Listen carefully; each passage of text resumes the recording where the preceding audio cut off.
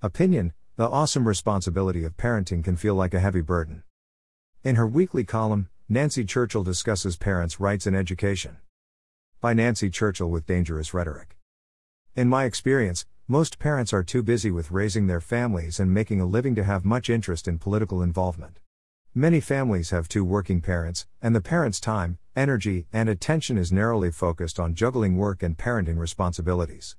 Developing a plan for getting the kids to and from school, helping with homework, making nutritious meals, shopping and managing household chores is the everyday joy and challenge of parenting.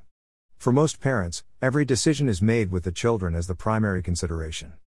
The awesome responsibility of parenting can feel like a heavy burden, but our children are also a source of deep joy and tremendous pride when we see our children thrive and prosper. When our children are in distress, we will move mountains in an effort to support them and help them overcome their challenges. When our children struggle in school, we are desperate to find partners in education who care enough about our children to see their unique abilities and great potential. Parents are grateful for the educators who genuinely care about helping their students get a great education. Unfortunately, more and more, the parents are being shoved aside by the professional education administrators responsible for running our public education system at the federal and state level. On September 30th, Democratic President Joe Biden's Education Secretary, Miguel Cardona, said parents shouldn't be the primary stakeholder in their kids' education during his testimony before the Senate Committee on Health, Education, Labor, and Pensions. But parents know that this is wrong. No one cares about a child as much as their parents. The parents are the ones who are primarily responsible for their children's health, education, and upbringing. That means parents are the primary stakeholders in their children's future and education, and as such, parents have the unalienable right to be part of the political process, be heard by their school districts and make decisions regarding their children's education and healthcare. Many of today's public school administrators and professional educators have the "it takes a village" mentality. These experts seek to usurp the role of the parents. They find parents annoying. They work to educate our children to suit the government's social and political agenda. They want to instill values and beliefs that support a particular political goal, rather than simply provide a great basic education.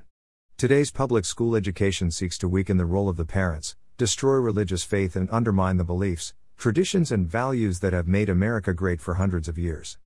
Every day, across Washington state and across the country, parents feel the political pain of being disempowered and devalued by the education system. Our children appear to be political chess pieces in units of funding rather than valuable community members who deserve to know how to read, write, spell, solve basic math problems, and think logically. By failing to focus on the basics of education, the public education system is failing Washington families in a huge way. The public school system was never intended to deliver 2 or 3 nutritious meals every day, provide medical and emotional care, or teach political activism. Schools have one job: to prepare our children for a more prosperous future by teaching them reading, writing, and arithmetic. By trying to assume the role of parent, schools are failing to deliver the one product parents are looking for: a good education. The more the public schools fail at parenting, the more they blame parents for their failures. Parents, you have the right to make medical choices that are appropriate for your children. You have the right to review the curriculum that your school has chosen. You have the right to opt your student out of a curriculum that you believe is harmful and destructive. You have the right to ask your school to do a better job with meeting the basic educational needs of the community. Parents and community members have the right to ask their school board to defend everyone's right to participate in the political process. In all fairness, many school boards want more participation from their community members, not less.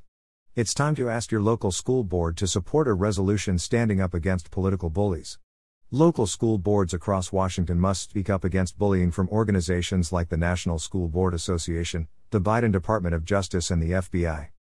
You are the primary stakeholder in your child's health, well-being, education, and future. No one loves your child like you do.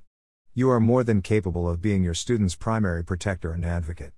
Don't allow any educational professional to demean your choices, your values, your concerns, or your student. If your school feels like a toxic environment for your child, it's time to leave. There are many options, and you can and will find the best way to protect, nurture, and educate your child. You can do it. Nancy Churchill is the state committeewoman for the Ferry County Republican Party. She may be reached at dangerousrhetoric@pm.me. The opinions expressed in Dangerous Rhetoric are her own.